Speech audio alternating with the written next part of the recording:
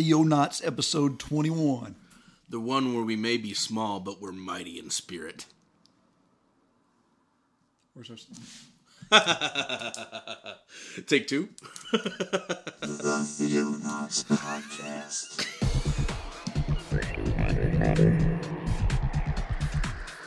Christian news from around the globe. In the beginning, God created the heaven and the earth.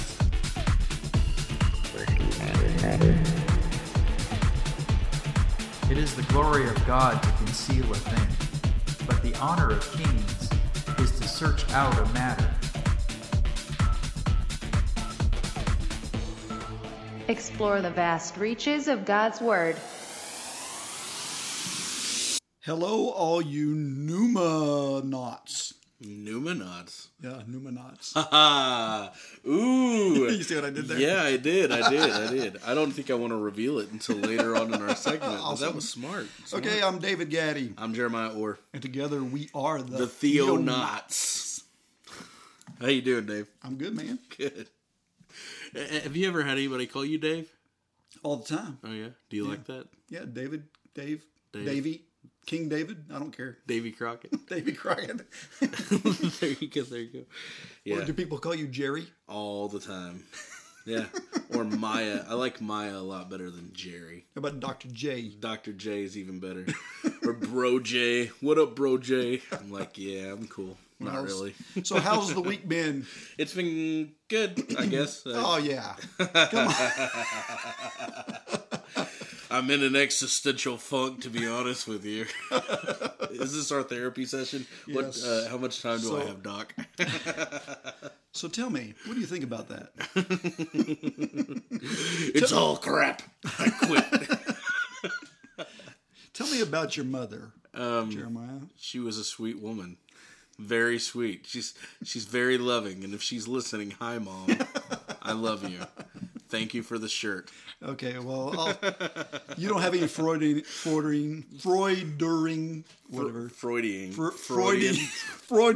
wow. issues. Should we just redo everything? I mean, I'm telling you, it's been one of those days. Anyways, how'd your week go, David? Oh, it's going pretty good. Good. Yeah, I can't really complain so far.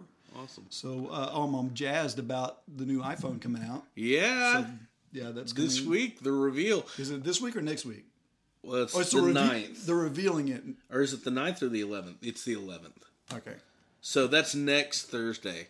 Yeah. So next Thursday, after the reveal, we should do a little commentary on what we think about it.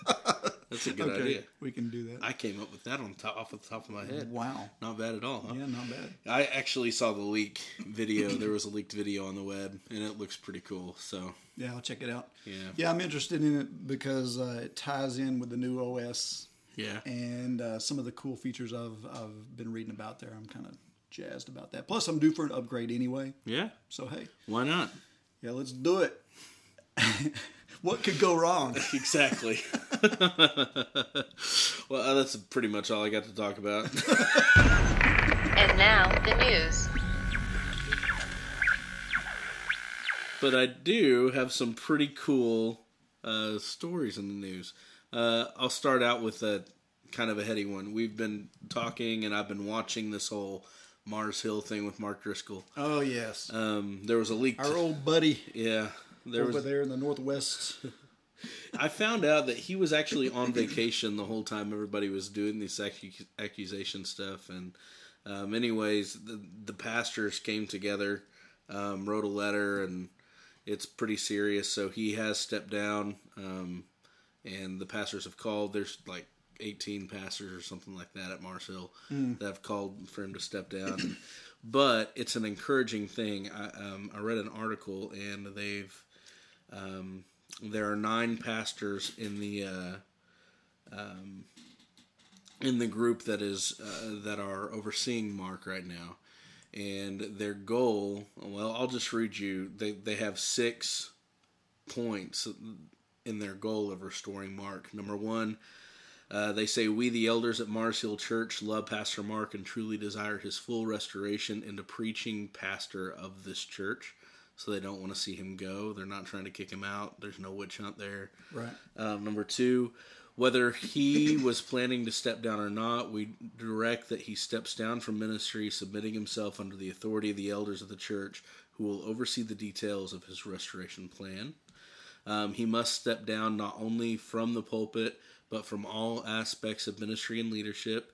He will continue to receive his salary as long as he continues to cooperate with the restoration plan set before him by the elders of Mars Hill Church. Mm-hmm. So they're not kicking him out. They're not trying to get rid of him.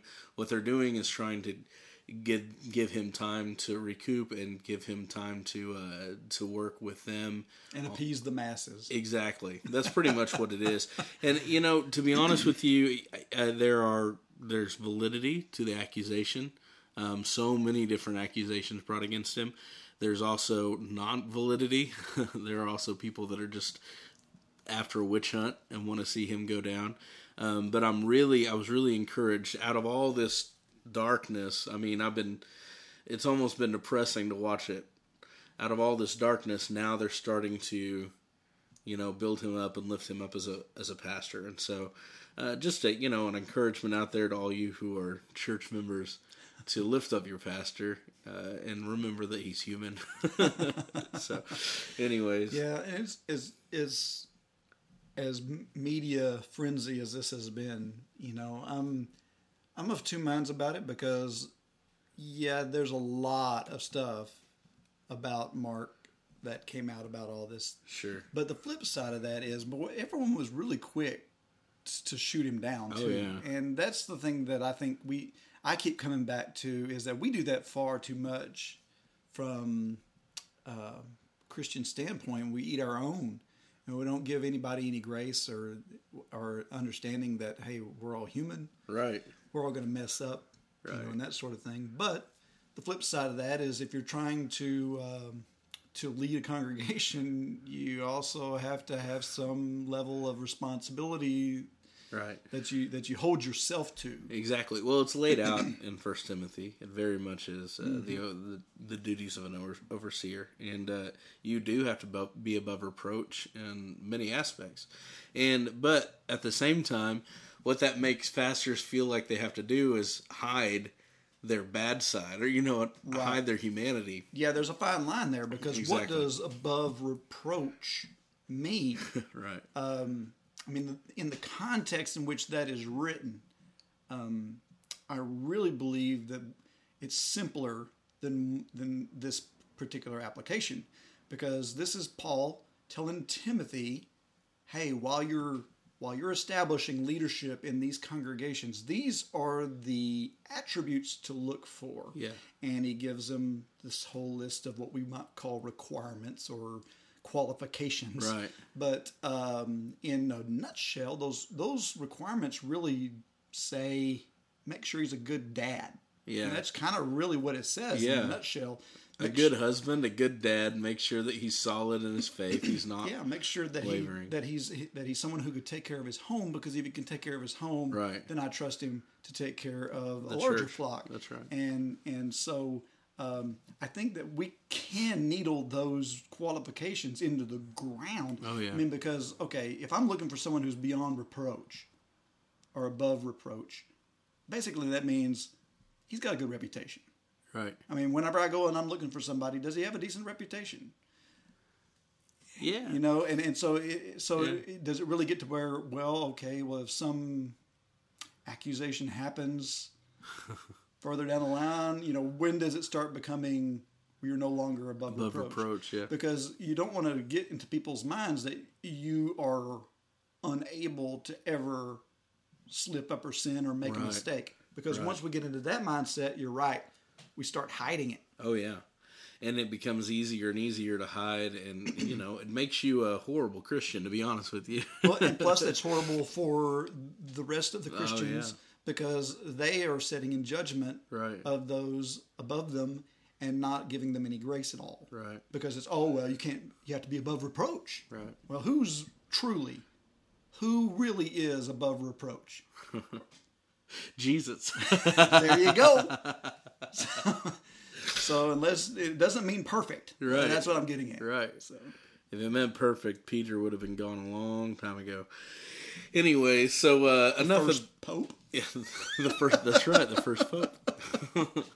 Enough of that, messy stuff. Let's talk about some science this afternoon. I'm really excited to announce that the world's first message from brain to brain has been successfully transmitted. No joke. Says you. Says me and a team from Harvard. In a world first, a team of researchers has achieved brain-to-brain transmission of information between humans. Transmission. Transmission. Oh. Sorry. was thinking, Unique New York transmission of information between humans. The team managed to send messages from India to France, a distance of 5,000 miles, without performing invasive surgery on the test subjects. No kidding. No kidding. There were 4 participants in the study. So they could do it before with invasive surgery. Right. If we cut you open, maybe we'll be able to do this and hardwire your brain. Okay. No, basically what they do is they strap you into this brain harness thing that reads your brain patterns, right? Mm-hmm. And it can tell your brain patterns into images. So the person sending the message has to focus on their words in pictorial form. Okay? And so the computer picks up on that. So it's basically sending brain waves. Yes. From one person to the other. Another person. Well, the computer picks up on it, goes into the computer, and becomes a form of a message. It's sent over the internet to another computer. That's why they're 5,000 miles, whatever. It was the internet, so really, how far was it? But anyways, the other person in the harness, it sends it up to his harness, and it gives him the electrical pictures, and he sees the image, basically. We're one step away from the Borg mind. I'm telling Hive you. collective. Oh, man. They don't even realize what they're doing. It's a hive mind. It's so dangerous. Resistance is futile. Well, it's funny that you mentioned the Borg, because my very next news thing is that NASA scientists have unveiled a warp drive ship. What? Yes. Oh, I got your attention now. Yeah. And they're calling it the USS Enterprise. They haven't built it, of course. This is a concept. This is theoretical. But so I'll read Warp as in beyond the speed of light? Yes. Okay. Warp as in traveling faster than the speed of light. And I'll read this to you so you can understand it a little better. But among mechanical engineers, NASA's Harold White may have the coolest job on the planet. As the head of NASA's Advanced Propulsion Team, he is in charge of investigating whether the concept of a Star Trek-like warp drive is possible. If so, the potential of such faster-than-light engines could shorten the time to travel to destinations throughout the galaxy from decades or centuries down to weeks or months. The NASA physicist and mechanical engineer has been working on the plausibility of the concept since 2012, but recently revealed a concept of a warp drive spaceship. In conjunction with artist Mark Rademacher, White's latest design is based on his calculations of how intergalactic travel might work. And basically what they're working on is this concept of propulsion that it's not so much as a warp drive as is a warp bubble. Yeah. Basically, it puts the ship, there's these big circles, and the ship's inside them, basically. It puts the ship inside a warp bubble. And what happens is it contracts the space behind the ship and contorts the space in front of the ship while it's traveling through space. And it's kind of like wrinkling. So a folding space. Right, exactly. Right. So this is to travel. Wormhole stuff. This is wormhole theory. That's right. See, we need a whole section on science. We do. It's science with Jeremiah. Well, I just think it's awesome because, we may be on a spaceship someday, you and I together, going to Mars. Warp drive. Well, here's the thing that's funny about you hear these type of news stories every now and then. They pop up. And I love them. That's why I bring them out. And although I think it's fun, yeah, it's like we haven't even been back to the moon since 1972. So Where's your sense of adventure, David? I'm all about going, What I love is but I want to see someone do something. We're going to go from barely making it to the moon and back to all of a sudden we're going intergalactic. It's like a bunch of guys grew up watching Star Trek. You know what's funny though? The concept art on the side of the spaceship. Guess what the name of the spaceship is? What's that? The USS Enterprise. No joke. So, anyways, NASA's playing around with the Enterprise right now. Wow. And it looks really cool. You can go to Time Magazine's website and pull up the picture of this this concept art for the next generation of space time travel. I'm pretty sure that the owner of Virgin Records is already trying to think of a way to capitalize on it. You know, he's already capitalized on space travel. Oh, really? Yeah, have you heard about this? I haven't heard that. He has his own rocket now, and for a fee, he'll shoot you up into space. You can orbit and come back down. Pretty awesome. I think we ought to look into it. All right. Make it so. Fuck. So I have one more lesson, and it's still science. Is it still science? But we're going to go I need back. a theme song for this. Dun, dun, dun. I like science. Science with Jeremiah. That's pretty good. We're going to go back in time this time. Okay. We're not going to go forward in the future. We're going to go way back in history. So now we're time traveling? So, is there a dinosaur in the Bible? Depends on who you talk to. Well, I think there is, and his name would be the Behemoth, right? Or Right. the Leviathan. Right, I'm there with on those. Yeah, they have just discovered a new dinosaur that size is bigger than any dinosaur they've ever uncovered before. It's 60,000 kilograms. Okay, that's metric. That's metric. So an African elephant is 5 kilograms. Okay. Okay? Wow. Or 5 tons. Yeah. Or something like that. Or I think it translates roughly to 5 tons. This thing is like a Boeing 737 is 50,000 kilograms. This thing's 60,000 kilograms. Wow. Okay, so it's big. It's Because the Diplodocus, I think, was the largest up until this. yeah. Diplodocus. You have the Brachiosaurus, the Futalogacarous, whatever, and then you got this thing. Freudian. So Freudian. people want to name it the Leviathan, but the scientist has chosen to name it the Dreadnoughticus. The Theonauticus. That's what we should send in and say. But it's really cool. I mean, this thing is gigantic. It's bigger than anything I've ever seen before.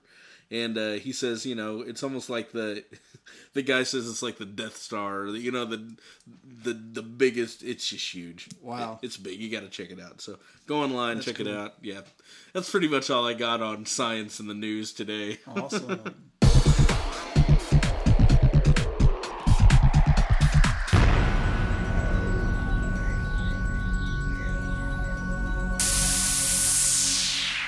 Well, since the wheels have really come off on this episode, you know, All bets are off in this episode. We can do whatever we want at this point.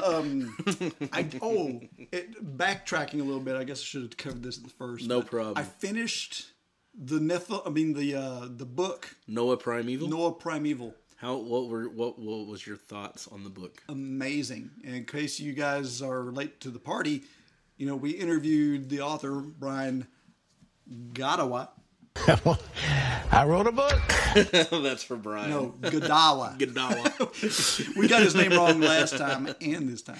That's right. So Brian Godawa wrote this book, and we did an interview with him. And he actually is doing that whole series, The Chronicles of Nephilim. Yeah. And I'm actually starting the second book now. Awesome. But I gotta say, that was cool.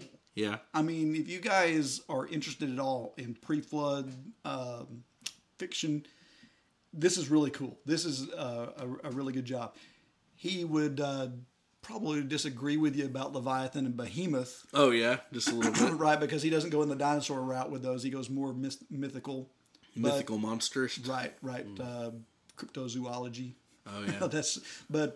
Yeah, it was just really cool. It's got a really cool twist in the end. Oh, yeah. Too. I'm not going to tell you because you're going to have to read the book. Is Noah a Nephilim? I ain't saying nothing. So anyway, I downloaded the book on Kindle today, so we'll see what happens. And thanks, Brian, for sending me that. I'll give you a good review once I'm done reading it. But I'll just have to let the Holy Spirit deal with me when I'm writing that book. okay, Was that a good segue? That was a good segue. So we're talking about the work Pneuma. Pneuma. We're talking about the work of the Holy Spirit. That's right. What does pneuma mean, David? Okay, pneuma is a Greek word, Right.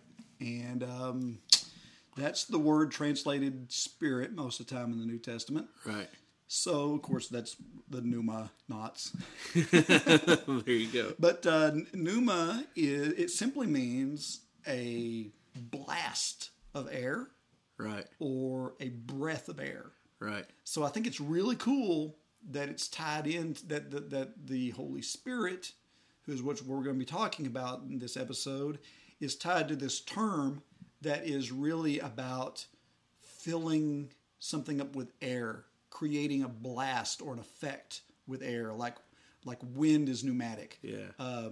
You have these pneumatic tools, right? Like an air gun. Right. And you fill those things up with air. It's pneuma. And right, and it uses that pneuma Right. to do something. And if we were to translate the Old Testament in Greek, when we go back to Genesis and we read the account of God creating man, it says that He breathed into him the breath of life. Right. That word there would be pneuma, translated in Greek.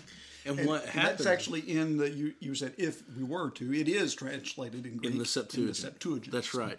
So I think it's really interesting because this word pneuma brings about it a sense of life.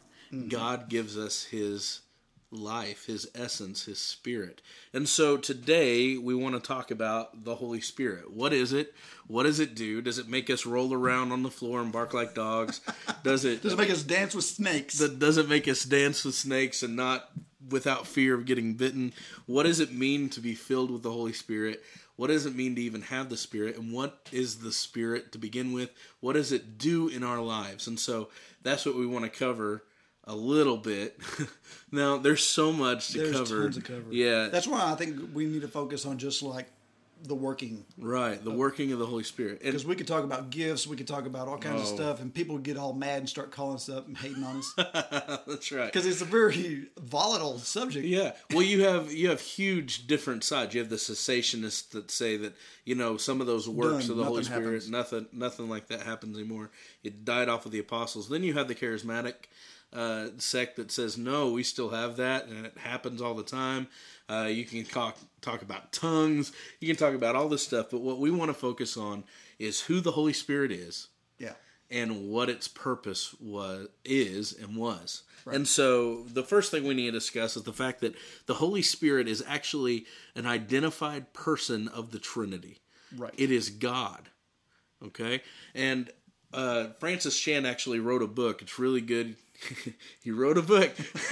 I don't even have my little button. Oh, bummer. Francis Chan actually wrote a book called Forgotten God. And it's a really good point he makes. I heard a pastor say one time that if you want to, if you want to hear about God, you go and you listen to a Presbyterian theologian. Okay. If you want to hear about Jesus, you hear a Baptist, right? But if you want to hear about the Holy Spirit, you hear a Pentecostal. Why can't we take all three of those and put them together? Why can't we all just get along? Exactly. So the Holy Spirit is actually a person of the Trinity. It's a he. That's right. He is no less, no greater than God. And that is exactly what he does. Now, the Holy Spirit is a messenger of God the Father. It is also the active God in our lives today. So, right. Now that we've identified who the Holy Spirit is, there are a couple of key verses that we can read about the Holy Spirit. In fact, one of them is what Jesus says. Okay. If we turn to John 14. John 14. And go to verse 15. All right, I'll read that in the ESV. Awesome. It says, "If you love me, you will keep my commandments." Is that all you wanted? No, I want you to read. That was good. I will read. I want you to read all the way. Spoken like it. Never mind. Thank you. Okay, I want you to read all the way down to verse 18. Okay, 15 through 18. Yeah. "If you love me, you will keep my commandments. And I will ask the Father, and he will give you another helper to be with you forever. Even the Spirit of truth, whom the world cannot receive, because it neither sees him nor knows him. You know him, for he dwells with you and will be in you. I will not leave you as orphans. I will come to you." Right. So he makes a distinction. The first thing he says is, "I'm going to send you the Holy Spirit." And actually, if you look back a little bit farther in John 16, he says, "It's actually for your benefit that I go away, so that I send you the Holy Spirit." Now, That's always floored me, by the way. yeah, Because, the thing that I've read that verse and it just gets me because I think about what would be the best thing in the world, man. The best thing would be to have Jesus right here. That's Like right. walking with me every day so I could say, I know that guy isn't right theologically. What do you think, Jesus? and have Jesus answer back, "Well, Or, David." I guess I really ought to help this person today. But, I don't really want to. What do you think, Jesus? Are you sitting there and you're flipping through Netflix and you look over Jesus and he shakes his No, head? not that one. And you keep going to the next one, Keep right? going. Okay, so that would be from a Christian standpoint, man, that would be the best thing in the world. Absolutely. Would be have Jesus right here next to us. That's right. And yet Jesus himself says, It is to your advantage Right. that I leave you. right. And so he says he's going to send us this helper when he leaves. And right now, Jesus is talking to the disciples. He says, "You know this Spirit because he dwells with you, but soon he's going to dwell In you. in you." Okay? Right. What I take that to mean is basically this. He's dwelling with them in Jesus right there. Right? Right. The Holy Spirit has been working and the disciples have been watching it for Jesus' entire ministry. Okay? Gotcha. And after Jesus leaves, that same Holy Spirit that's been working in Jesus is going to begin working in his disciples. Right. Beautiful picture. Wow. And if you go a bit further, he says this is a counselor or a helper. He's going to be with you. He's going to remain with you. And then if you look in verse 25, what does it say there? It says, "These things I have spoken to you while I am still with you. Verse 26. But the Helper, the Holy Spirit, whom the Father will send in my name, he will teach you all things and bring to your remembrance all that I have said to you." Okay, so we get the purpose of the Holy Spirit, the helper of the Holy Spirit. Yeah. He's going to teach us and to remind us of Jesus. Okay? Yeah. So I didn't really ever connect this until I was sitting in a sermon with a pastor by the name of J.R. Vassar. And he stood up there and this is what he said. We don't realize that the same power that Jesus held on earth is the exact same power that dwells in us. If we realize that, we would have a revolutionary life. Wow. Because you got to understand this. Everything that Jesus did, he did through the power of the Holy Spirit. Now, this didn't demean Jesus' character as God in any way. In fact, Jesus was God in the flesh. He was fully God and fully man. But think about it. The Spirit is God too. Exactly. He is God too. So that can't take away from Jesus. In fact, a lot of people will say, well, like we talked about before, whenever all these councils were happening years and years and years ago, and everyone's arguing about the nature of Jesus. Was he God? Was he man? Was he God? Was he man? They're leaving out the Holy Spirit, not even considering the fact that he's blending It's almost like he's a forgotten God. Exactly. He's blending the two in one. Exactly. And that's who Jesus was on earth. Basically, the Bible says, through Paul, the Bible says that Jesus stripped off his godhood when he came to earth to be born of a virgin born under the law. And so everything that Jesus did, every miraculous work that Jesus ever accomplished, was simply done through the power of the Holy Spirit indwelling Jesus. And I have a list by R.A. Torrey. Let's hit some of those verses that talk about that. Sure. Jesus Christ, to begin with, Jesus had to be born through the Holy Spirit. Right? Okay. We have Luke chapter 1, verse 35. Luke 1 and 35. It says, "And the angel answered her, The Holy Spirit will come unto you, and the power of the Most High will overshadow you. Therefore the child to be born will be called Holy, the Son of God." So it's a work of the Holy Spirit Right. that birthed Jesus in the first place. God the Father using the Holy Spirit to birth Jesus. Let's go down a little bit to where Jesus is baptized. Okay. Is that in the same chapter there? It's not, and I didn't write this down, so you're gonna have to pull it up. Let's Okay, look. well, I'll go to Matthew 4. Yeah, or is that where it is? Matthew 4 would be perfect.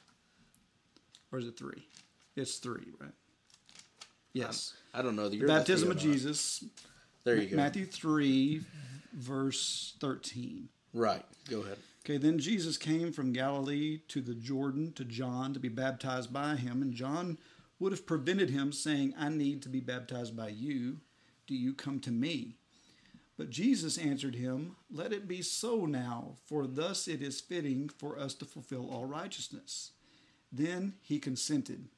And when Jesus was baptized, immediately he went up from the water, and behold, the heavens were opened to him, and he saw the Spirit of God descending like a dove and coming to rest on him. And behold, a voice from heaven saying, "This is my beloved Son, with whom I am well pleased." Now, this is a picture of the beginning of Jesus' public ministry, okay?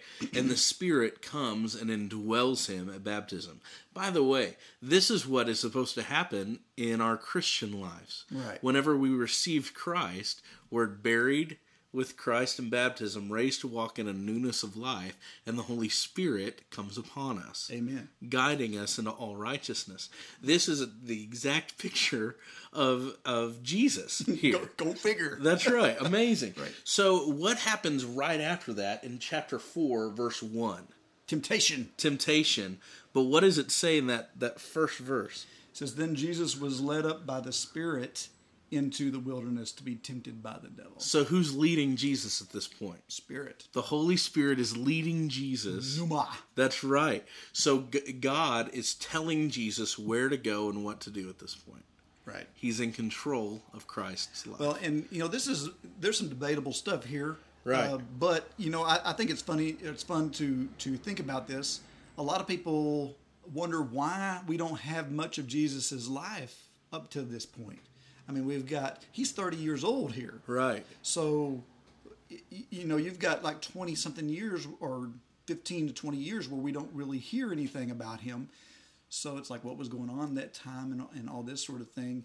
And it's interesting to think of it in terms of that Jesus was being fully man up until the point that this occurred. Yeah. That's and that's a train of thought. And I'm not sure. Of course, it's how debatable because once again, exactly, how is a 20-year-old dealing with those lust issues without God? That's right. Helping. But you also I'm not going to touch that. That's right. But I'm just saying it's kind of cool that we don't hear anything from him until the Spirit comes into play. Right. And you can look at that and you can remember, well, he was begot by the Spirit. He didn't have the sin. He is half.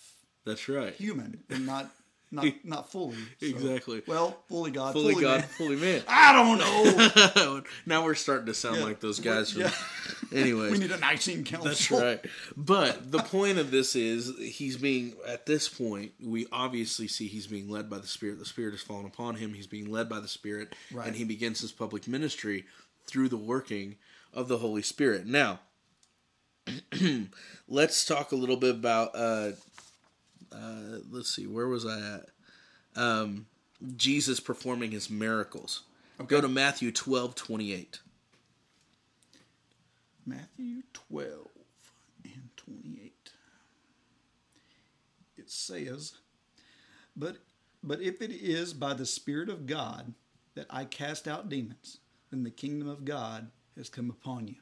Okay, so who is he casting out demons by? By the Spirit. By the Spirit. Jesus is doing miracles through the Holy Spirit's work in his life. It's so, obviously the Holy Spirit has a very essential part to play in the life of Jesus. Okay, right. Not only that, but Jesus has actually Jesus Christ led a holy and spotless life and offered himself without spot to God through the work of the Holy Spirit. Turn to Hebrews chapter 9, verse 14. Okay. Hebrews 9 and 14. Yeah. How much more will the blood of Christ, who through the eternal Spirit offered himself without blemish to God, purify our conscience from dead works to serve the living God? Okay. So it's through the Holy Spirit's work that Jesus even was offered as a sin offering to God the Father. The Holy Spirit actually offered him up. So that's an amazing thing. And then after the sacrifice, the Holy Spirit also resurrected Christ. It was through the Holy Spirit that Jesus raised from the dead. And you can look at, Romans 8, verse 11. Okay. This is Paul. It says, if the Spirit of him who raised Jesus from the dead dwells in you, he who raised Christ Jesus from the dead will also give life to your mortal bodies through his Spirit who dwells in you. Right. So it was through the Holy Spirit that Christ was raised from the dead. And not only that, it's through the Holy Spirit that we are raised from the dead. Right. There's a mirror image exactly going on here between how Jesus led his life through the Spirit and how we should live our lives through the Spirit. Right. And, I think that, you were talking about these things, these miraculous things that Jesus did. And I think that the focus too many times when we talk about the Spirit has been on gifts, which I'm not going to say really anything bad or positive about that. But the thing is, what we should be focused on is what the Spirit can lead us to do if we're walking in it. Absolutely. So, like, for example, the question there would be, okay, if Jesus could do these great things, well, why can't we? Right. And I think that what we've done is we've quenched the Spirit. And, I was talking about the pneumatic tools earlier. Right. There's an analogy there. If I picked up an air gun that's not hooked up to a compressor, right, what good is it? Right. None. Right. It doesn't do anything. It won't fire a nail into anything if I don't hook up the compressor and fill it full of air. Amen. That's now good. there's air in the compressor before I turn it on. Yeah. But there's no pressure. Right. So the Spirit is there, but there's no pressure. Right. You're not. It gets me whenever you start reading through Acts, and then it says things like, and then Paul, being filled with the Spirit, does blah, blah, blah, blah, blah. Now, Paul already had the Spirit. Right. Because he got it at conversion. Right. So what's it talking about here? Is he getting the Spirit again? No, he's already had the Spirit there, but all of a sudden, the amount of pressure that the Spirit is being utilized, it's building up in you, just like if you turn on the air compressor and those PSIs start getting up there to the 100 pounds per square inch. Well, now you can push a nail through a piece of wood, whereas you couldn't before. Right. And so when you read through Acts, you don't get, Paul did this, Peter did that. You get through the Spirit, then being led by the Spirit, then being filled with the Spirit. They did this. And there's one point, I believe, in Acts 4 where they're praying. And it says, and then they were filled with the Spirit, and the whole room shook. Yeah.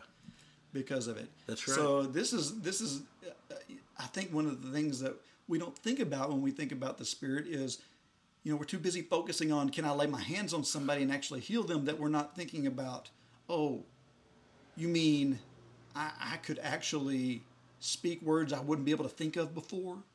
or I'd be able to, simpler things. Right. That, I know that there's been times in my life where I've been asked to present something or whatever, and I'm standing before people, and I've, prayed, just, fill me with the Spirit.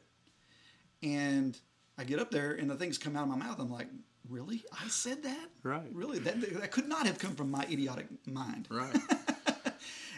And I believe it's that pneumatic experience. Exactly. It's the pneuma being built up in us. And I think what you're talking about, it's evident. Of course, we can't talk about the Holy Spirit without talking about what happened, like at Pentecost, for example. Right. Right. The Holy Spirit falls upon them like tongues of fire, and they begin to utter different languages. Right. The word is they translated tongues, languages, and this wasn't unintelligible speak. These were different languages, Right. and there was a reason behind it, and we always got to look at the purpose. Okay, Right. Right. So it's not just about the gift. It's about the purpose behind it. It's about getting a job done. Exactly. There's a reason for what the Holy Spirit does in us. Okay, there's two main reasons that we can see in Scripture. The first one is to conform us into the likeness of Jesus. Mm-hmm. That's what the Holy Spirit's main purpose is in our lives, is to conform us into being Christ-like. But the second reason is an offshoot of the first, so that other people may know Jesus Christ. Right. Those are the two purposes of the Holy Spirit. And so the Holy Spirit will work through us to accomplish those purposes. So the question is, why did these people start speaking in different languages? Was it just to show off? Well, no, it was because on Pentecost, people were coming from all over the known world. Exactly. And we're all there speaking different languages. Right. And so what was happening was the Holy Spirit was getting his job done. Right? Which was to tell the people about Jesus. And what happens right after that is Peter becomes bold and filled with the Holy Spirit and stands up and proclaim Christ, whom you crucified, right? We declare to you today. Right. So it's this beautiful picture. Now, and you also get a sense of that whenever you read 1 Corinthians chapter 12, when Paul is talking to those idiotic Corinthians. I don't ever think they get it right. Well, no, they were obsessed with the gifts. Yes, but they weren't thinking about the purpose. That's right. They were so focused about the gifts that they forgot the reason behind the gifts. It's almost, becoming so infatuated with I don't know, the basketball that you forget that there's a game going on, right? You know what I mean? It's like I'm holding the ball. Exactly. I'm going to love on it. Yeah. And I'm going to rub it. Right. It's like everyone's staring at you. Come on, guy, we're playing a game here. Or buying, I see guys who, go and buy $2,000, $3,000 guitars, and they can't play 4 chords, right? And I'm like, why are you doing that? Well, it's a guitar. I mean, look at the guitar. It's so pretty, beautiful. It's VRS. Exactly. But they don't know how to play it. It's almost like that, becoming enthralled with the thing rather than with the instrument instead of the music. Exactly. Yeah. And so we need to be careful about that. But Paul goes into greater detail in 1 Corinthians. And, in chapter 12 of 1 Corinthians, it's pretty evident that he talks about the reason behind them being to unite us in Christ.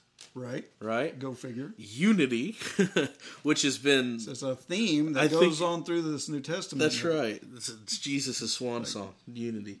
But unity through diversity and spiritual gifts, and each one for a purpose to bring...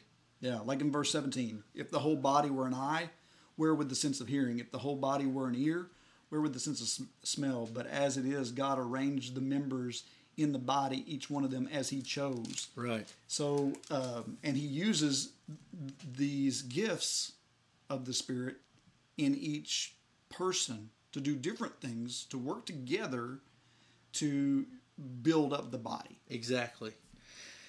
And the whole purpose is, number one, to conform us into the likeness of Jesus. Mm-hmm. And the second reason, to tell other people about him. And so we have that. I love Galatians chapter 5, and we would be remiss Not to talk about the fruit. not to talk about the fruit of the Spirit. Galatians is an awesome book. It's my favorite book in the Bible. I don't know if you knew that or not. No, I didn't know. Did not know that. Galatians is all about the law versus grace, basically. The law being a tutor unto grace, and Paul it's almost like he's railing. I mean, Well, he is railing because he's really upset with them Exactly. for replacing Jesus' sacrifice with mere physical practices. Right. And that's what, a lot of people will say, well, he's only talking about the old law. Well, no, because he's contrasting the practices against faith. He's not contrasting one practice for another practice. He's contrasting the law, the practice of law, with faith in this grace. And so one of the things that I think that we sometimes are missing out on is what he's trying to get across in that whole big picture about it's not about the works of our hands that justifies. Justification being the big kicker. Right. So if you ever want to ask yourself a question of, well, am I being legalistic? The answer to that is, well, am I thinking that what I'm doing is going to make me right in the eyes of God? Exactly. So you can, and people might argue, well, it's not a salvation issue, but I still think it makes me right in the eyes of God. Well, same difference. Exactly. So if you're thinking that something you're doing is going to make you right in the eyes of God, that's justification. Exactly. And all you have to do is remember what Paul says about our righteousness. Right? Right. It's his filthy rags, and that's being mild. Yeah. And so we have to remember that, the law was a tutor unto grace. In other words, it was there to show us that we can't do it. And that's where Jesus' grace comes in. God's grace through the sacrifice of his Son, through the Holy Spirit.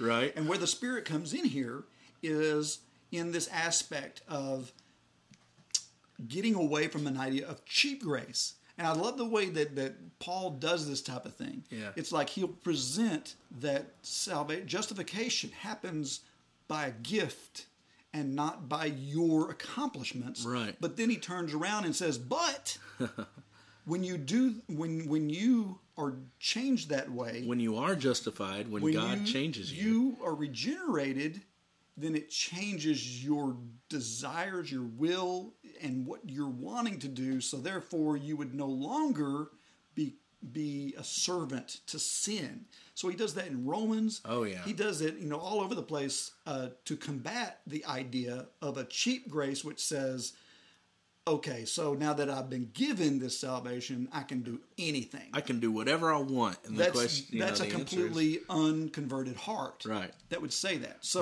So I think he's doing the same thing here in chapter 6, 5 of Galatians. He's been through this whole idea about law and spirit and grace, and now he starts to contrast. For if you're going to be holding to the physical nature of things, it's going to lead you into the sins of the flesh, instead of the fruit of the Spirit. That's right.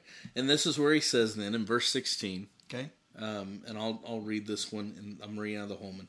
It says, I say then, walk by the Spirit, and you will not carry out the desires of the flesh.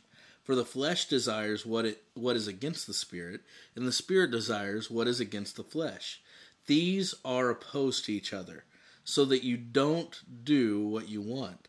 But if you are led by the Spirit, you are not under the law. Underline that in your Bible if you have your Bible. It's highlighted. That's good. I'm telling them out there, you need to, hey, microphone people, you need to underline that. That's good. Numerals. Exactly. If you are led by the Spirit, you are not under the law anymore. 10 Commandments. Yeah, they're gone. Exactly. And you might say, whoa, wait a minute. I still can't kill people.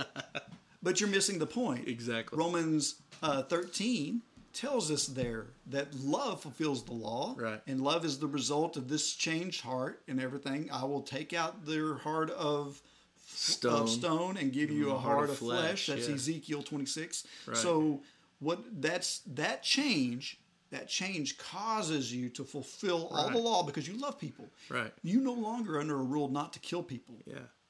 you are now under a loving practice, a walk of love, a walk of the Spirit that prevents you from ever even wanting to hate somebody, much less kill them. Right. The Spirit is going to start telling you to love God and love others. That's why he says, if you love me, you will keep my commandments. Exactly. It's not saying keep my commandments and it'll prove to me you love me.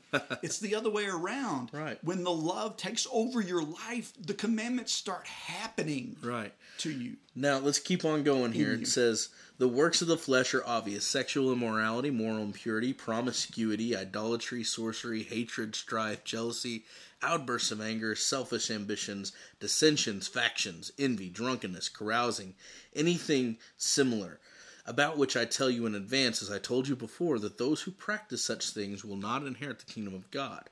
But the fruit of the Spirit is love, joy, peace, patience, kindness, goodness, faithfulness, gentleness, and self-control. Against such things there is no law.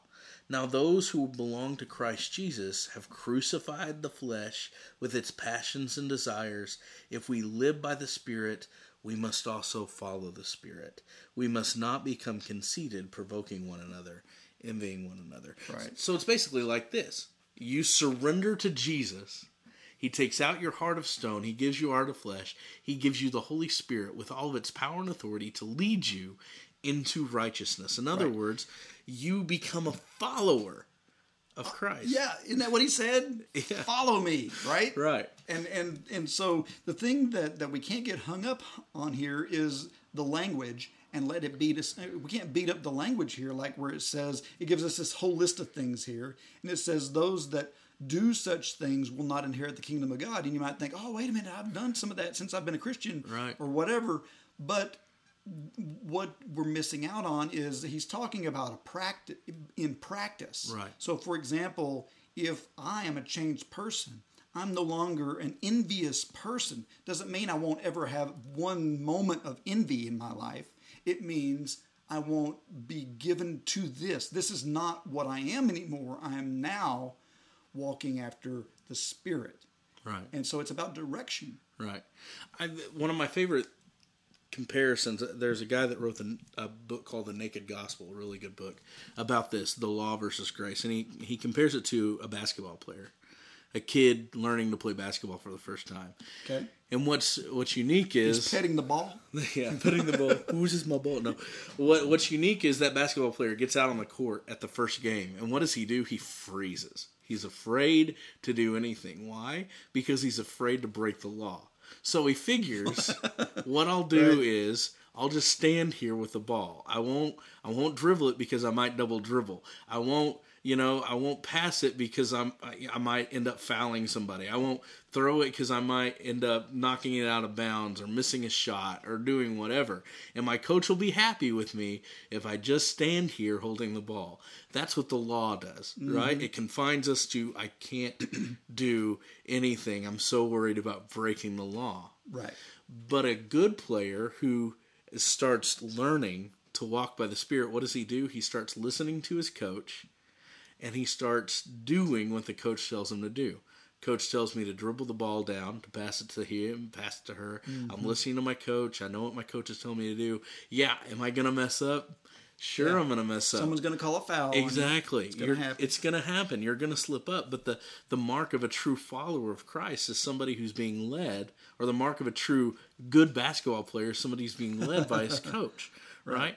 And that's the picture of somebody who's being led by the Spirit versus the law. And so many times we want to go, listen, I don't want anybody to tell me, or I don't want to be led by the Spirit. I just give me a law. Write it down.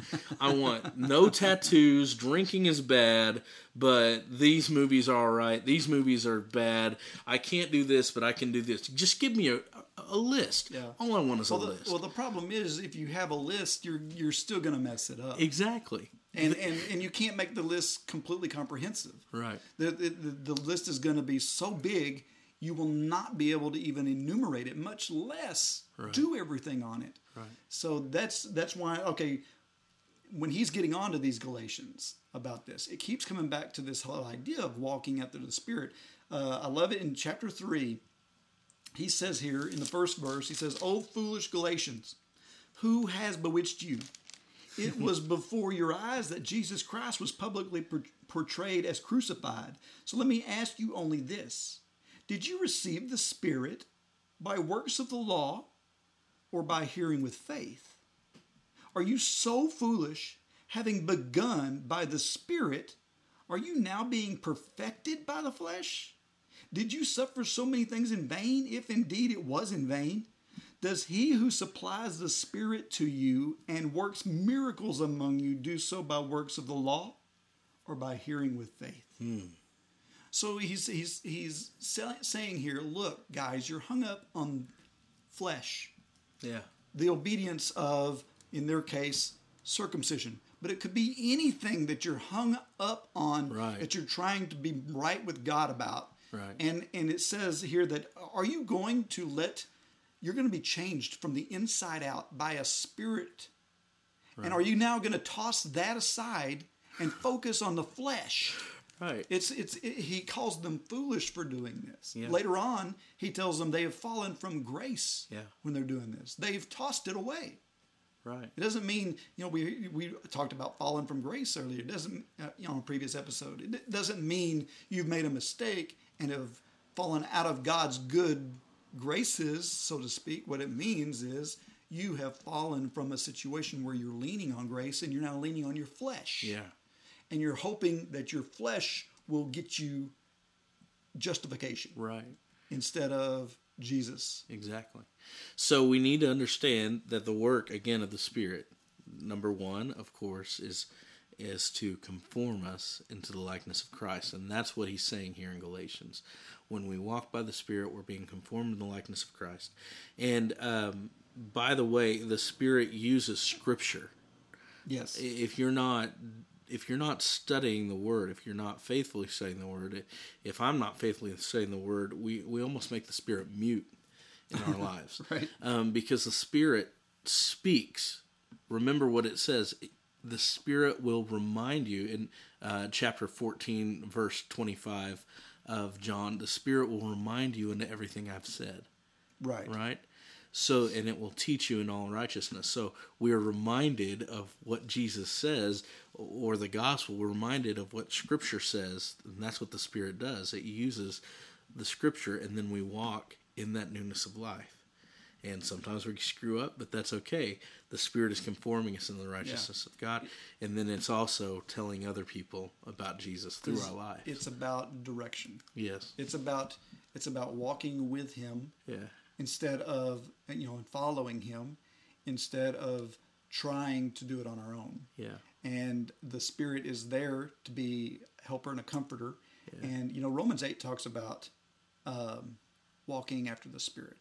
It talks about this a lot and compares it to walking after the flesh and being carnally minded versus being spiritually minded. And, whenever Paul is writing there to the Romans in chapter 8, verse 3, he says, "For God has done what the law, weakened by the flesh, could not do." Amen. By sending his own Son in the likeness of sinful flesh, and for sin, he condemned sin in the flesh, in order that the righteous requirement of the law might be fulfilled in us who walk not according to the flesh, but according to the Spirit. Amen. So he did this for us so that we could walk in freedom. Right. From law. Right. And given over to love. Amen. That's the truth. And I tell you, it's a freeing feeling when you realize that, it's not about obeying a list. It's about following a Savior. Well, just you walk outside on a fresh spring day. You go running up that hill or whatever, the sound of music, the hills are alive, right? Run! Anyway, you're coming running down the hill and the wind is just blowing and all this. And how freeing is that? Yeah. I mean, it's like you're part of God's creation. You are anyway, but you feel like it. Yeah. You feel like you can do anything. Yeah. And this is what happens should be like all the time, because that pneuma, that same wind, that same breath of God is blowing Right. through us, Right. and in our hearts, and so we should be excited and So is overjoyed God? with that. That's right. So is God a breath of fresh air in your life, and are you a breath of fresh air in other people's lives? That's right. Because once again, you can let air come in and get stale, Yeah. or you can let it blow through you. That's right. And onto others. Amen. And I think that's what we're called to do. That's right. So, well, that sounds like a good study, man. Either that, or we're just full of hot air. So, so guys, we need feedback. Yeah, we do definitely. We have been kind of dry on feedback lately, so let us know how we're doing. Email us at theonauts at the GCT or at gctnetwork.com. That's right. Give us some voicemail. You can call us. Tell us what you think, and we're more than willing to listen to any of that and address your concerns or anything That's right. that you have. You can call us at 972-885-7270, and you can also tweet us on Twitter at Theonautical, or on Facebook at it's Facebook/Theonauts. So yeah, there's many ways to get a hold of us, and tell your friends about us. That's Go right. out there, listen to us. Most people are listening on iTunes, so go out there and give us some stars, rate us, let us know if we're horrible or good or whatever.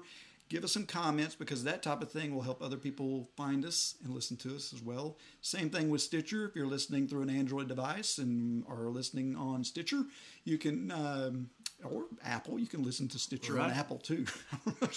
I guess because you can't get iTunes on Android, but That's right. but get the new iPhone and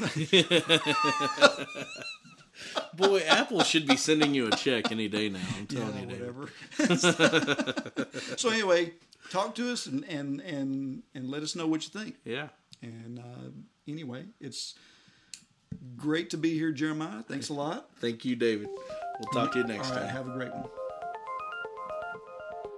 This has been the Theonauts Podcast. Call us with your questions or comments at 972-885-7270. That's 972-885-7270. We'd love to hear from you.